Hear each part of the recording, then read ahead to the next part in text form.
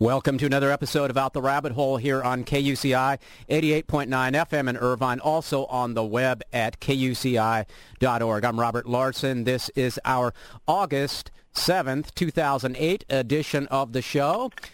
5:09 on the clock here, p.m. Pacific Standard Time here in Irvine, California. Before we get going, I got a couple quick reminders. The opinions expressed on the show are not necessarily those of the KUCI staff or management or the UC Board of Regents. And if you want to give me any feedback on the show, you can email me at rglarson@kuci.org. You can also catch me on MySpace. That's myspace.com/Out the Rabbit Hole. Yes, that bit we just heard, that movie trailer there, was for the new movie, Able Danger. This very interesting independent film was inspired by a previous guest of this show, Sander Hicks, and his book, The Big Wedding, 9/11, The Whistleblowers, and the Cover-Up. Able Danger, the movie, has been making the rounds of the film festival. It has been generating a lot of interest among 9/11 truth activists and others. Our guest today is writer, director, and producer of this film, Paul Krik. Paul, welcome to the show. Thank you. It's great to be here. Yeah, that's a quite enjoyable movie, quite provocative, and I'm hoping to get more people to see this and start asking questions, and really like the way you worked with this, and we can get into all of how you did that. Before we really get into that, let's, if people are interested, do you have a website they can go to find out more about it and where showings are going to be and all of that? Yeah, AbleDangerTheMovie.com. That's a kind of that plays a lot of clips. If you fly the airplane around and click on the text, it'll take you to sort of a blog section of the website. It'll give you you can get all the data you need, kind of exploring in the blog with where it's playing, buy tickets and all that. And you can also fly the airplane into the towers and click on get the trailer and see the poster and stuff like that. Okay, interesting concept for the website. And now, is this your first full-length feature film you've done? Yeah, absolutely. Yeah. Well, congratulations. It has a really interesting look to it, and I like what you're trying to get out there with this. And so you're living in Brooklyn? Exactly. I live actually, a stone's throw away from Vox Pop. Okay, and we'll get more into Vox Pop and all of that. So Sander Hicks, regular listeners of my show have heard him. We had him on the show, I know it was about a couple months ago. And how long have you known Sander Hicks? Well, I live in Victorian Flatbush, and I've lived there about 5 years. And I was there, when he opened. Vox Pop is a cafe bookstore that he opened on, like I said, about a few hundred yards from my house. So I was there when it opened. I guess it was about 3 years ago now. And to be honest, I was, just a, not a conspiracy theorist per se at the time. I sort of had, whatever doubts or questions I think that kind of everyone has. But was just a fan of the cafe, of the retail establishment that he was trying to do, as far as something that he was doing in the community and what it meant to have, a cafe where you could hang out in the community. I think it's one of those important things. It's one of those community centers where you had an open mic and there's a bookstore and there was, just a place where you could go with your family and surf the internet and, hang out with the kids and meet people in the community and a place to exchange ideas. And it was something that was sorely lacking in my neighborhood. And I think, I know him. I didn't know him personally. I knew, I was sort of a fan. He stood up and sang some punk rock piano playing. Just impromptu stuff, just really fun, charismatic guy, so I was a fan of his early on. Yeah, and so then you obviously read his book, 9/11, The Whistleblowers, and the Cover-Up, and do you remember what effect that had on you when you first read the book? Yeah, I mean, I was in the, I was actually, to be honest, after the second time Bush got elected, I was kind of really reeling and just shocked that, just really kind of depressed about being an American, and was sort of committed to doing. I've been making TV commercials for years, and I had this sort of existential moment where I really felt like I needed to do something. And I mean, I've always wanted to make features, and it was kind of like I'm either going to leave the country or I just need to do what it is, that I've always wanted to do. And I was kind of in that space where I was trying to figure out what it was that I was doing, and. I just went to the cafe one day. I was kind of looking around at the books as I had been doing, because I kept going back and buying books because it was like, or even just actually at the time I was just looking at the books. I hadn't actually ventured to buy one yet, and I was like, oh, these are all books, really interesting subjects. I haven't seen books that were touching these subject matters at the bookstore that I went to, and I was like, and he's got this little micro publisher that he publishes his books out of the cafe as well, and I saw he had this book, The Big Wedding, Whistleblowers and Cover-Ups, and my first reaction was, I think, sort of typical to what I expect most people's reactions are to 9/11 truthers. Is I was like, what a kook! This guy, he's wasting his time.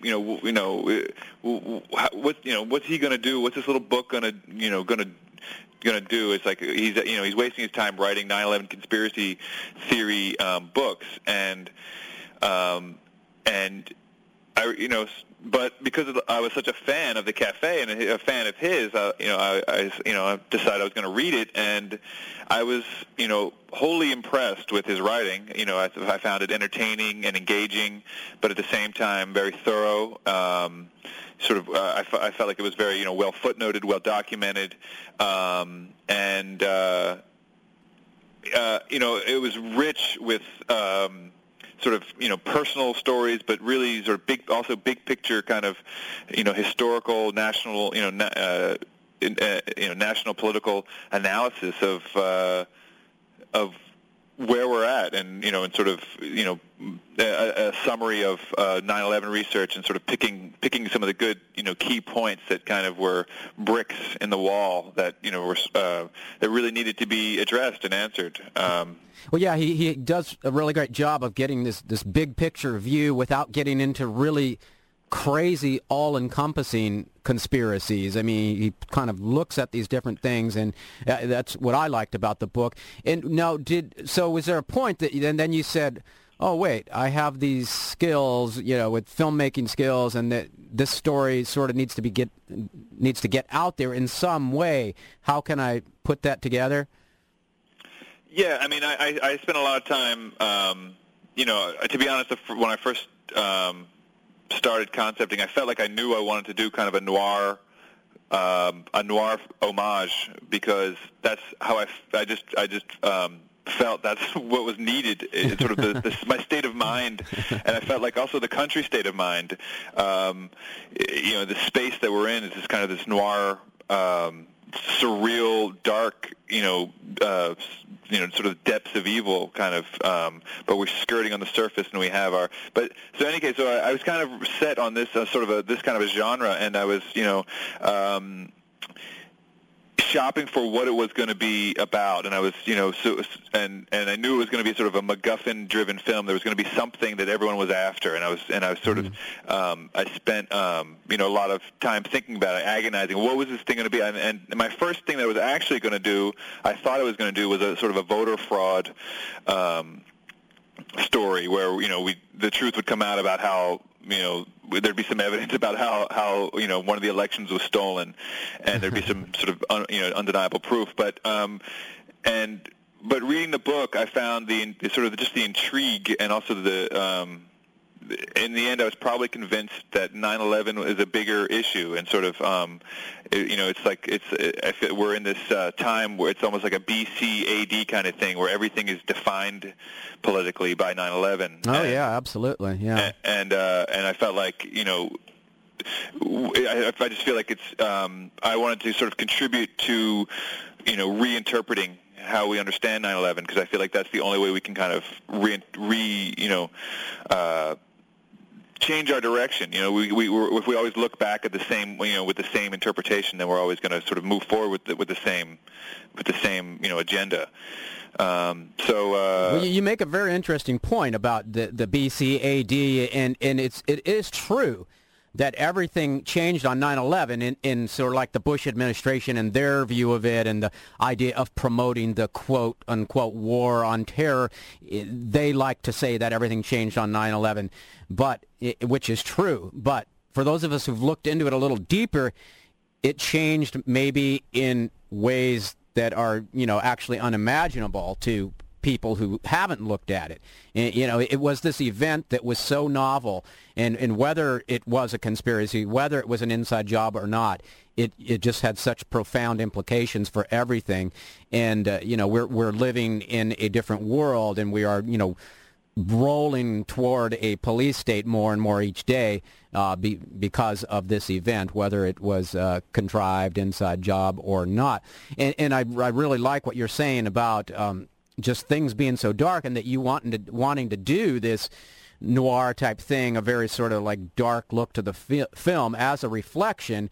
And you were saying as a reflection of how you were feeling, and you're certainly not alone. I know exactly what you're talking about. And after that election of 2004, which a lot of evidence points to that it was stolen as well, we all just felt really depressed, because not that we thought, well, things were going to be great if John Kerry became president, but we know things were going to get a lot worse if George Bush was in there for another 4 years. And so everybody was feeling that darkness and that despair.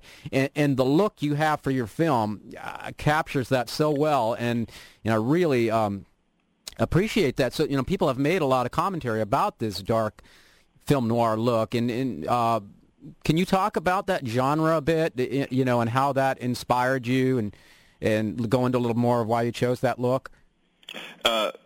Yeah, you bet. I mean, I think, you know, noir film has a vocabulary that is where it sort of acknowledges our depraved nature, and yet, you know, you can tell a story. You can have a detective story. You can have witty banter. You can have sexy babes. You can have, you know, chase scenes, but it gives you, but everything is sort of colored with, you know, a darkness. Every character, even your heroes, have, you know, aren't perfect, and so, you know, I think you enter that space with a look, you know, I mean, you sort of emotionally, you know, you see things a certain way, you know, with sort of deep shadows and high contrast, and it I think emotionally it brings you into a space where, you know, you're accepting that there's a different sort of moral vocabulary going on, and were there? Could you name a couple of films that really had a big impact on you, and you thought, "Well, okay, these were inspirations for you in doing this"? Well, yeah. I mean, the film is absolutely, you know, an homage to the Maltese Falcon in many ways. I was also, you know, very. I mean, I'm very inspired by the tone of Dr. Strangelove. Mm-hmm. You know, and I mean, those are the two that.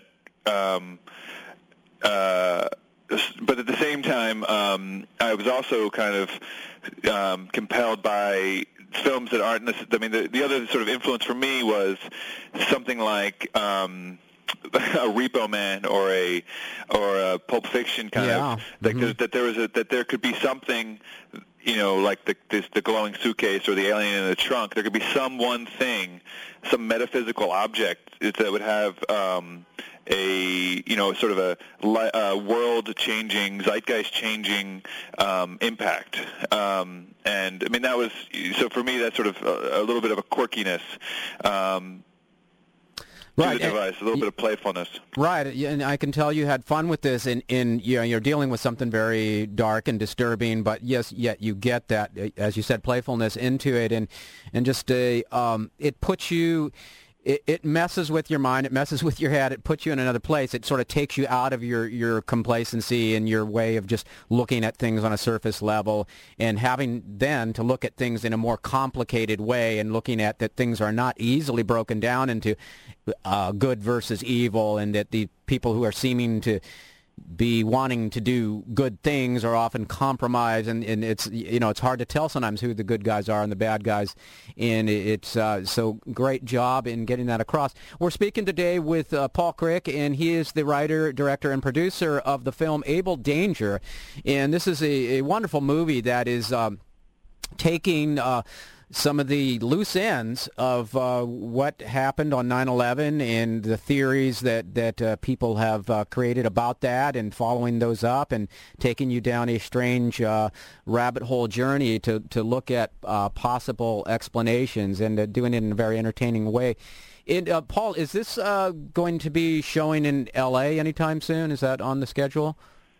Well, I don't have a scheduled screening in LA yet, although I am entertaining or just sort of currently negotiating potentially sort of launching it on something like an iTunes on 9/11.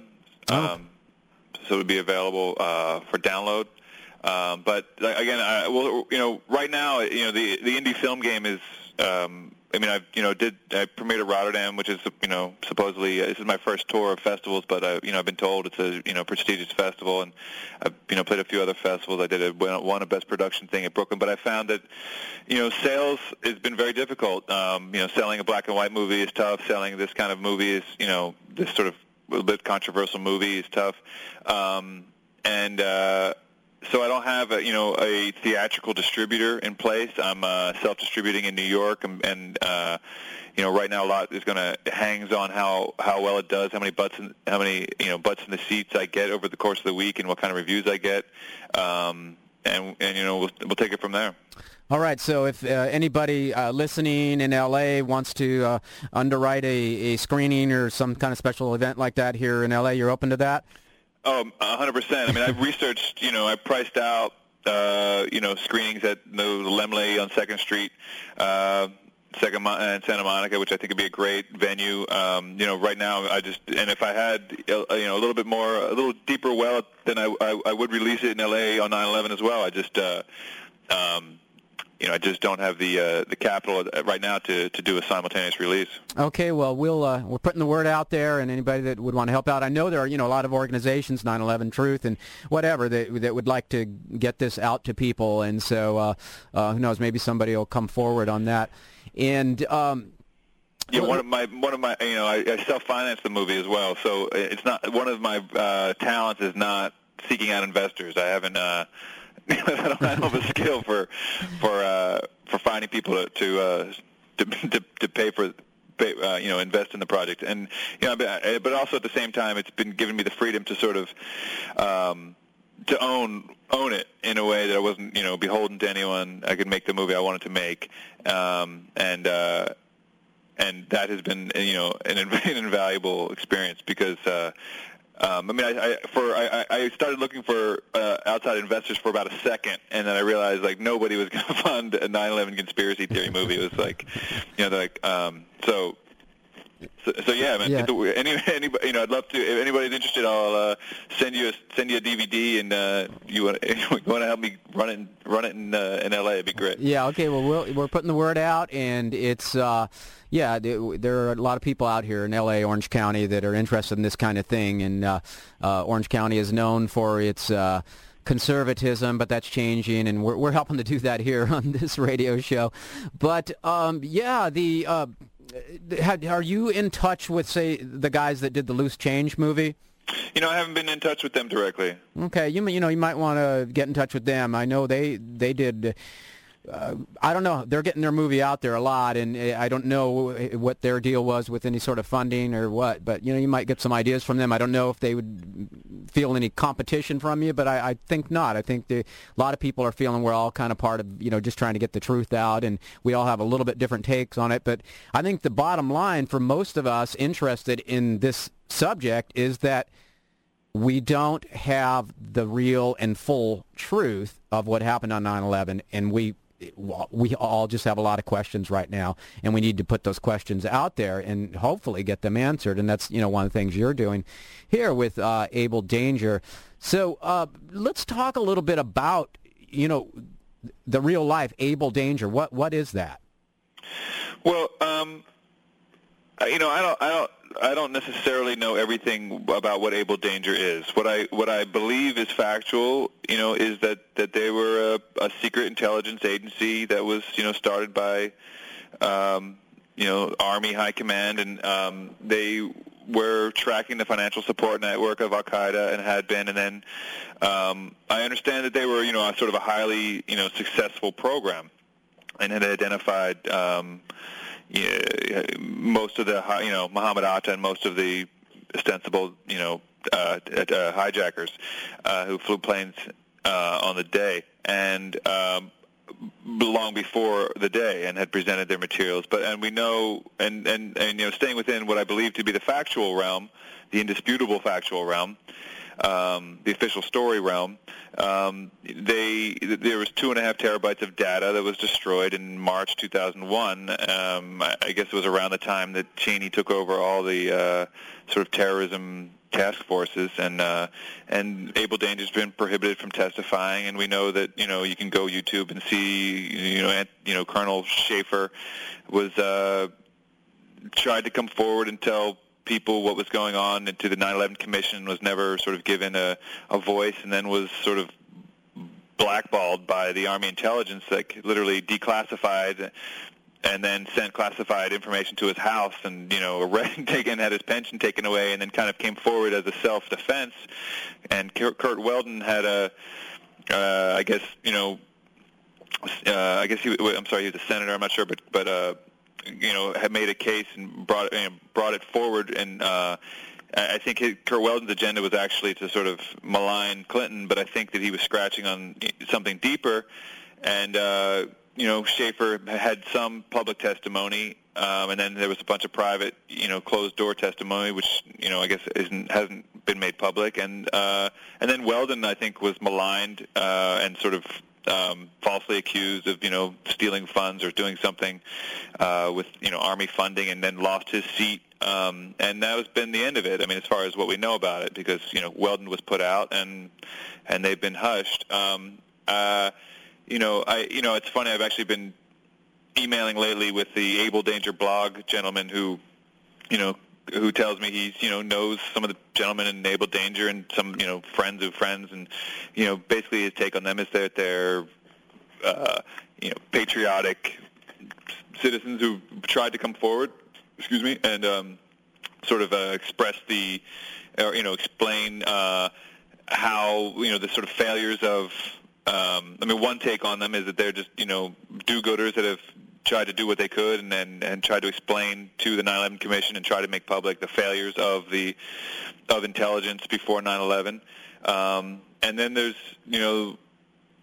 all we know, the real salient point is that 2.5 terabytes of data was destroyed, and I'm not really sure why. I can't really think of any reason why you would destroy data of an intelligence program that was researching Al-Qaeda, unless there's something incriminating that you're destroying. Yeah, exactly. And so that's really all I know. But according to Webster Tarpley, who is a researcher who I'm a fan of, to be honest, because his big picture sort of story, actually sort of the pieces actually fit together in some way.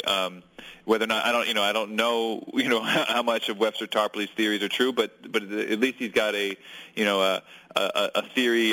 What's the scientific term where it all hangs together? It's got a sort of Occam's razor works, and it's got a cohesion to it. There's a systematic principle. But according to Webster Tarpley, Able Danger was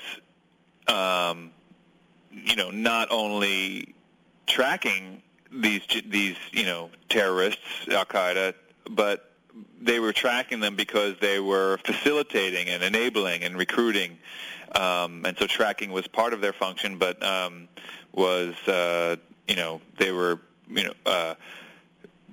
part of the enabling process. So I don't actually know everything about Able Danger, and that's kind of what the movie is about. Is that's the mystery of what's on the hard drives. Right.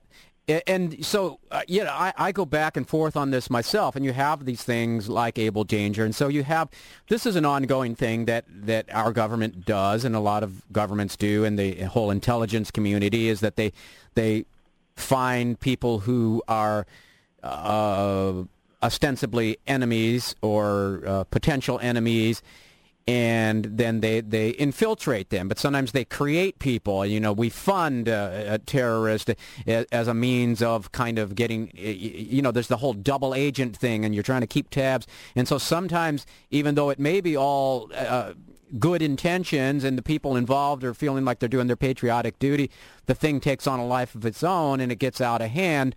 And so sometimes I'm wondering, is that what happened here, 9/11? Something like that. We were working with these guys because we wanted to keep tabs on them, and it got out of hand.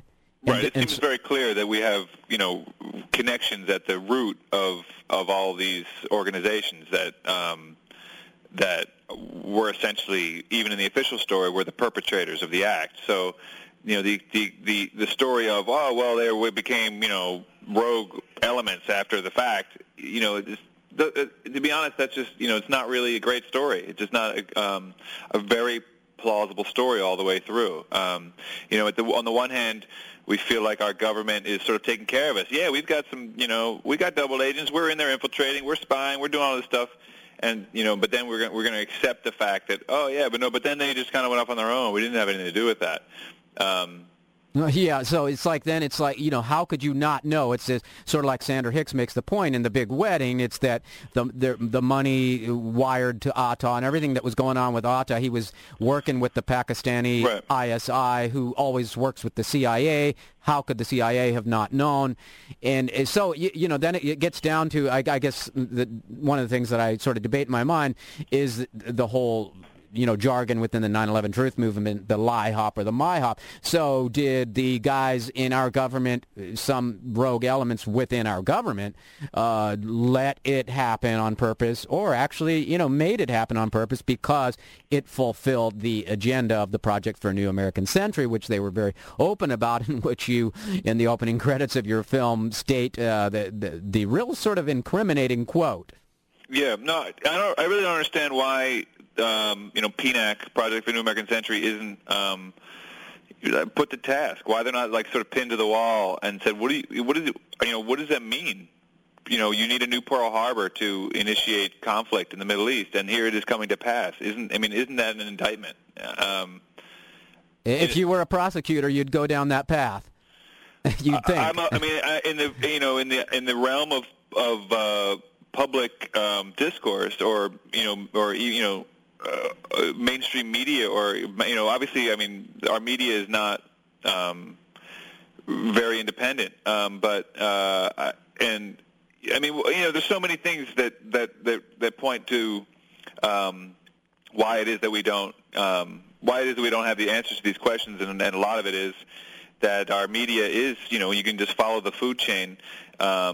Who owns our mainstream media outlets, and like one of the great books that comes out every year is Project Censored, and it just sort of points out all these things, which everybody should read Project Censored as a matter of course. It's unbiased. It's just it has a bias towards, I think, truth, but where points out this is who's 40% of reporters don't have stories that they know that they can't cover, so that they don't touch, because they'll never make it through their media outlet, and everybody needs to pay a mortgage, and the people who are really concerned with the truth are the people like Sander Hicks, who I perceived originally, and I think most people perceive, as a kook, and but they really have nothing to gain from sort of unearthing these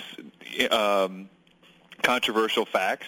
In terms of money, they're not they don't have better careers. They're not making money because they're doing controversial 9/11 research, and they're doing it because they think it's the truth. And that's one of the reasons why I wanted to make a 9/11 truther a hero in a movie, because it's that very that sort of negative attitude that that I took toward him, but I think everyone takes toward 9/11 truthers, that that they're these kooks, but that the fact that they would continue to do what they do despite basically all the negative impact on their own personal lives for doing it. It's really heroic, and and I think it's what's the I don't even remember the name of the Russian author that just died, who who we've honored with a Nobel Prize for speaking out against Russia,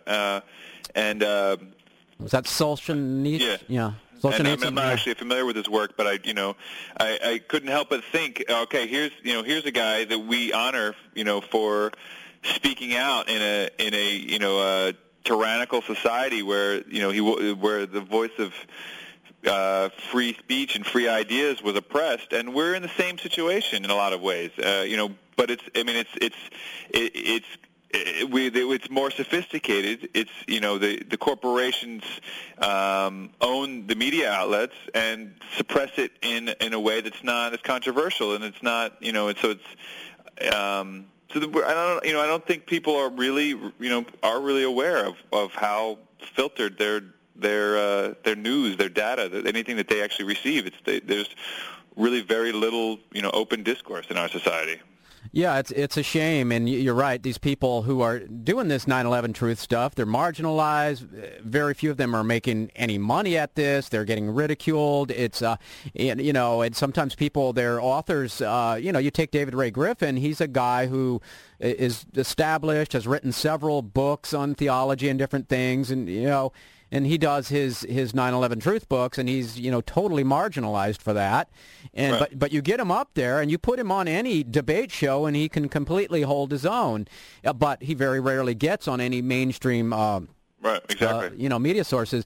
So let's talk a little bit. Get back to your whole movie, how it looks and everything, and I you mentioned this kind of noir style that you used, and how that sexy babes are often an element of that. People that have made a lot of the look of your female actresses, especially what's her Elena Lowenson. Can you talk a bit about what you were looking for in casting when you were doing all that? Yeah, I was 100% sort of committed. I wanted an Eastern European, agent, and I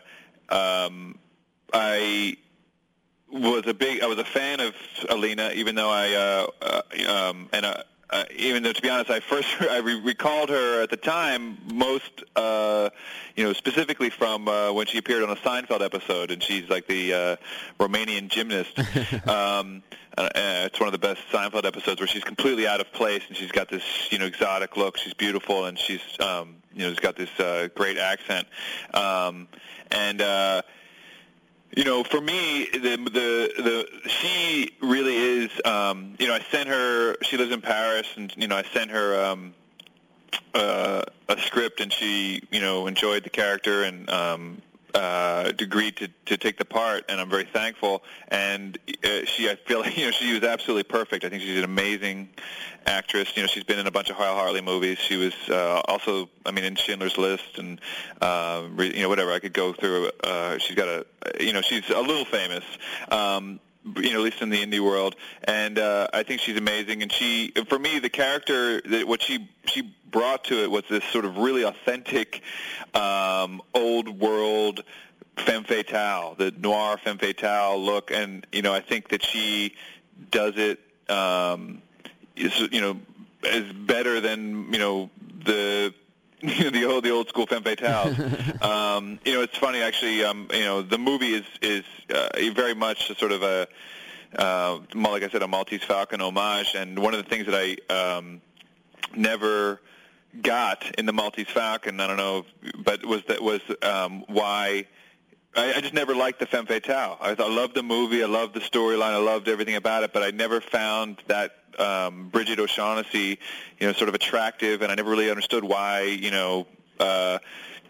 Marlowe fell for her, why he was doing these things. She just didn't do it for me, and so it was, it was really important when you have a femme fatale, that the audience is convinced, why, why your hero would, go, follow her like a dog, and sort of lose his,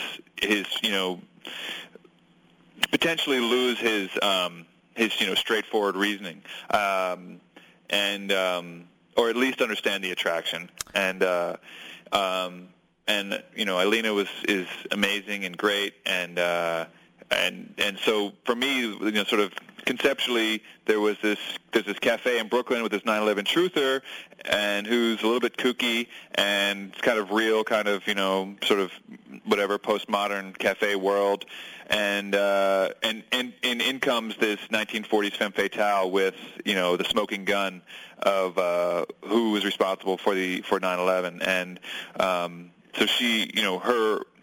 Not only sort of her look and, but also the way we composed the music, her theme was, sort of specifically, reminiscent of, an older sort of film age, and in the film treatment and everything was, sort of really wanted to bring. She really brought the sort of authentic noir feeling. And for sure. She sort of brings the noir, you know what I mean? Well, yeah, and she's just, it's not, just that she's beautiful. Her features are just very interesting. Yeah. And it's not, there's some girls you look at, they're just really cute and everything. You like looking at them, but with her, it's just like you're drawn in this weird sort of intriguing way. And she's got this, she's got this, undeniable sort of Eastern European thing. I don't even know how to, it's the high cheekbones, and it's and her mother was actually a famous Romanian ballerina, and that's how she emigrated out of Romania. And she's got this, the way she holds herself, and she sort of can do this over dramatic, style visually, but do it in an earnest way because there's something just very. Really authentic about her, her approach to the character, and she's, and it was amazing to work with her. It was really, a gift that she agreed to do the project. Well, that's cool, and so you can check her out in the movie Able Danger. This is Robert Larson, Out the Rabbit Hole, KUCI in Irvine, and we're speaking to the writer, director, and producer of that film, Able Danger, and the website again, Paul? AbleDangerTheMovie.com.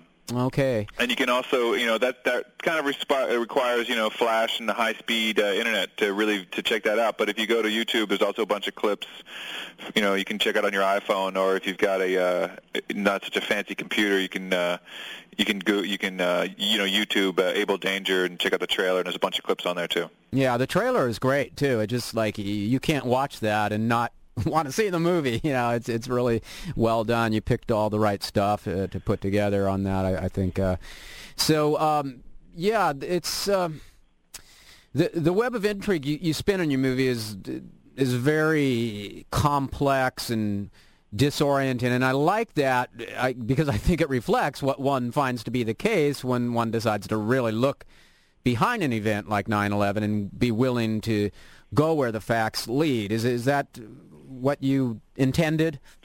Yeah, absolutely. I mean, I wanted the viewer to be it's like a classic detective story where the sort of the Sam Spade type detective is replaced by a 9/11 truther, and because basically they are detectives. They're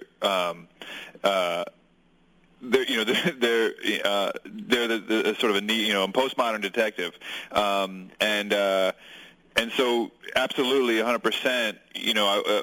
I want the viewer to sort of be challenged by the information flow. I wanted the dialogue to be super snappy. So you in that sort of classic noir way where the banter's going fast and furious, and you might not I'm one of those film lovers who, really appreciates when I get something more out of a film the second or third time through. Like, wow, now I get that plot point. Mm-hmm. Now I get why, what she was lying at that point, and then she comes back and says, and he reveals it, and he got it, and then, and so I think that I personally, obviously I wanted to make a movie that I would enjoy, and I think it is challenging at times, and it's that fine line of am I losing the audience, and okay, I need to fix it a little bit, but at the same time I wanted to be challenging to the audience, and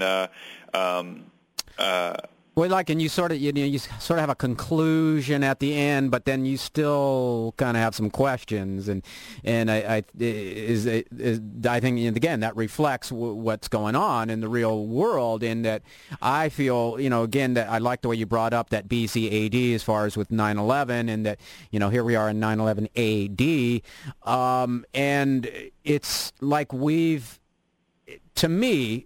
It's like we've entered a dream. It's become very surreal since then because there's so many things that have happened that just seem sort of impossible. This is happening in America, and so that But it's not only that it's happening, and that we're buying it. Right, and wholesale. And you capture that in the movie, that sort of dreamlike quality that we've entered almost a different reality, and I think you're toying with that, and that was one of the things I got out of it. So how has the 9/11 Truth movement reacted to your film?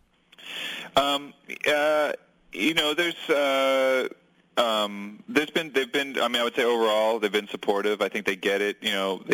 Most of the, if I'm going to generalize, I'll say most of the truthers sort of get my agenda insofar as I'm really it's a fictional movie, and so there's purists, and I knew there would be that 9/11 Truth purists that are opposed to anything that's fictional because then they feel like it undermines the whole sort of truth agenda.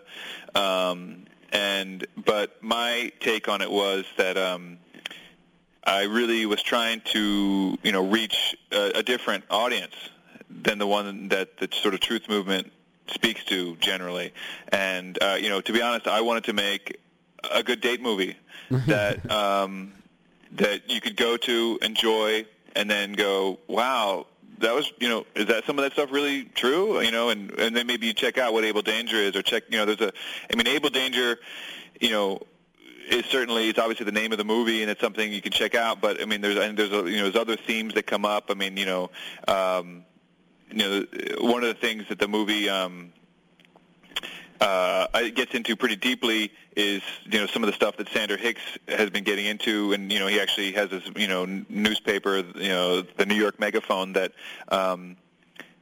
and one of the things that I sort of directly took some of the work that Sander had published, and and it was sort of the work of the hero in the movie, and he was sort of in the middle of researching and writing the article that had been published in the Megaphone in the movie, and that's the stuff regarding Muhammad Atta's supposed best friend, Wolfgang Boehringer, who gets renamed in the movie Winfried Ringer. I presume he's not going to come forward and get me now because he would have to come out of hiding to incriminate me. I changed his name in the movie, but it's funny. I actually I thought, well, why don't I just use his real name and they don't have to come out of hiding to accuse me of something, and then it'll be busted. But I wanted to try and get someone to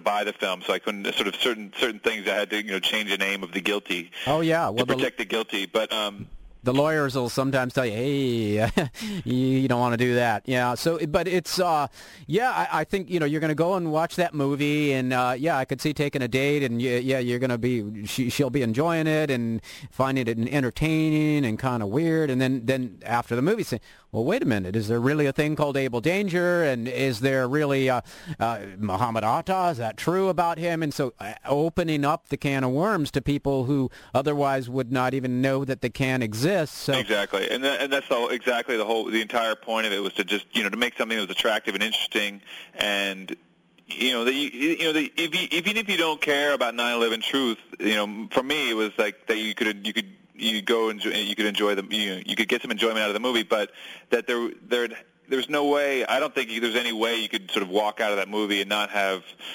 some discussion about things. You know, the movie for me is sort of an arrow towards your own, process of discovery. Right. Now, have you, since working on this film, have you had any encounters with strange or dark or sinister real-life characters? I have to tell you, I've been expecting them behind every corner, and there are times when I really didn't think that I'd be able to get the movie out. But I have to say it's I still have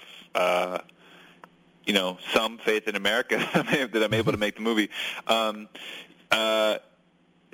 I can't say that I've been threatened or approached or or anything sort of overly sinister.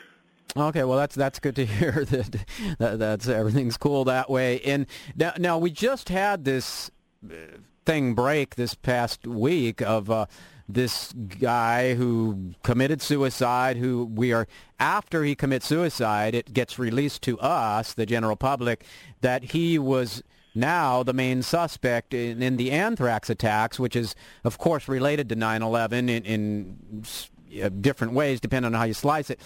And do you have any thoughts about that whole thing happening? Yeah, I mean, I definitely have thoughts. There's part of me that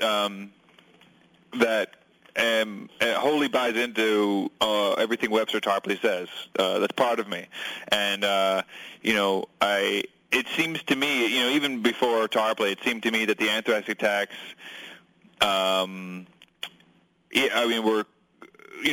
knew that it was a government source.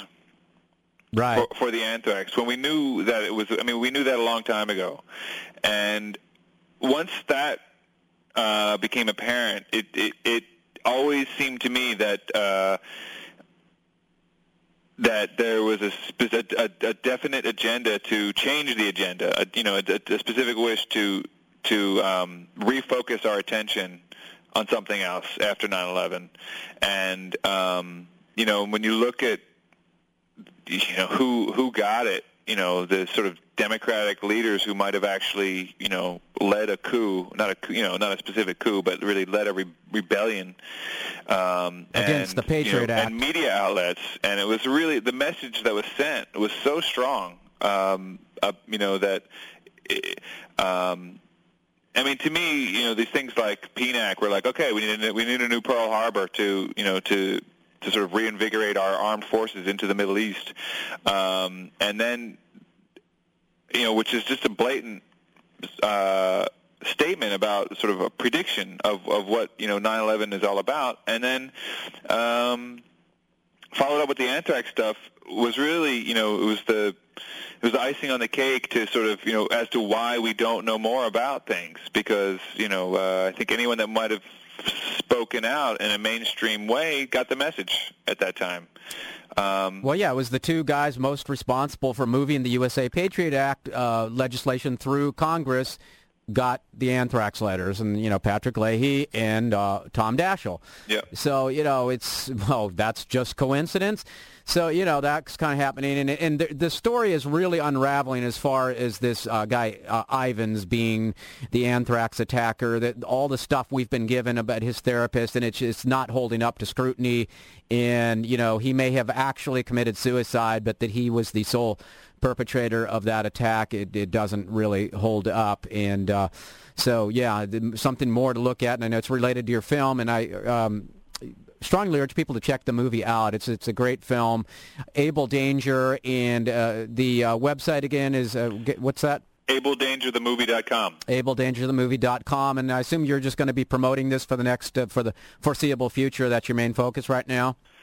Yeah, I'm 100% focused on promoting until 9/11, and I'll do my premiere in New York at the Two Boots Theater, and I'm playing a week there, and like I said, I hope to get a lot of people to turn out to see it. A lot of filmmakers tour indie filmmakers sort of go on tour with their film.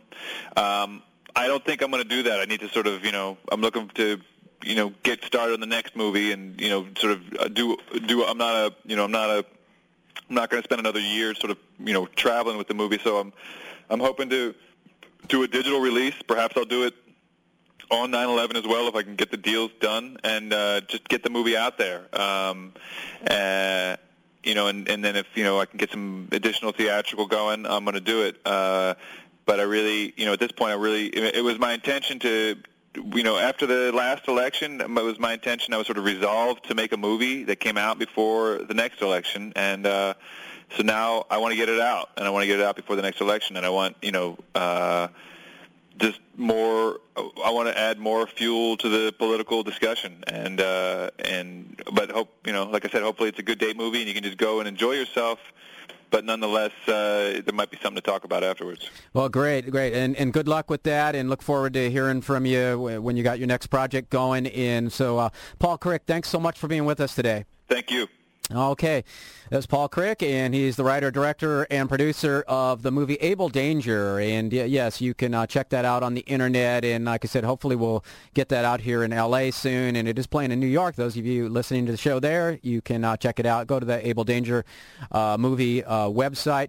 This is Robert Larson saying we got to close out the show here. Next week, my guest will be Mikey Weinstein, and he is the director of the Military Religious Freedom Foundation in doing some amazing and really important work, and you're going to be shocked with some of the things he will disclose.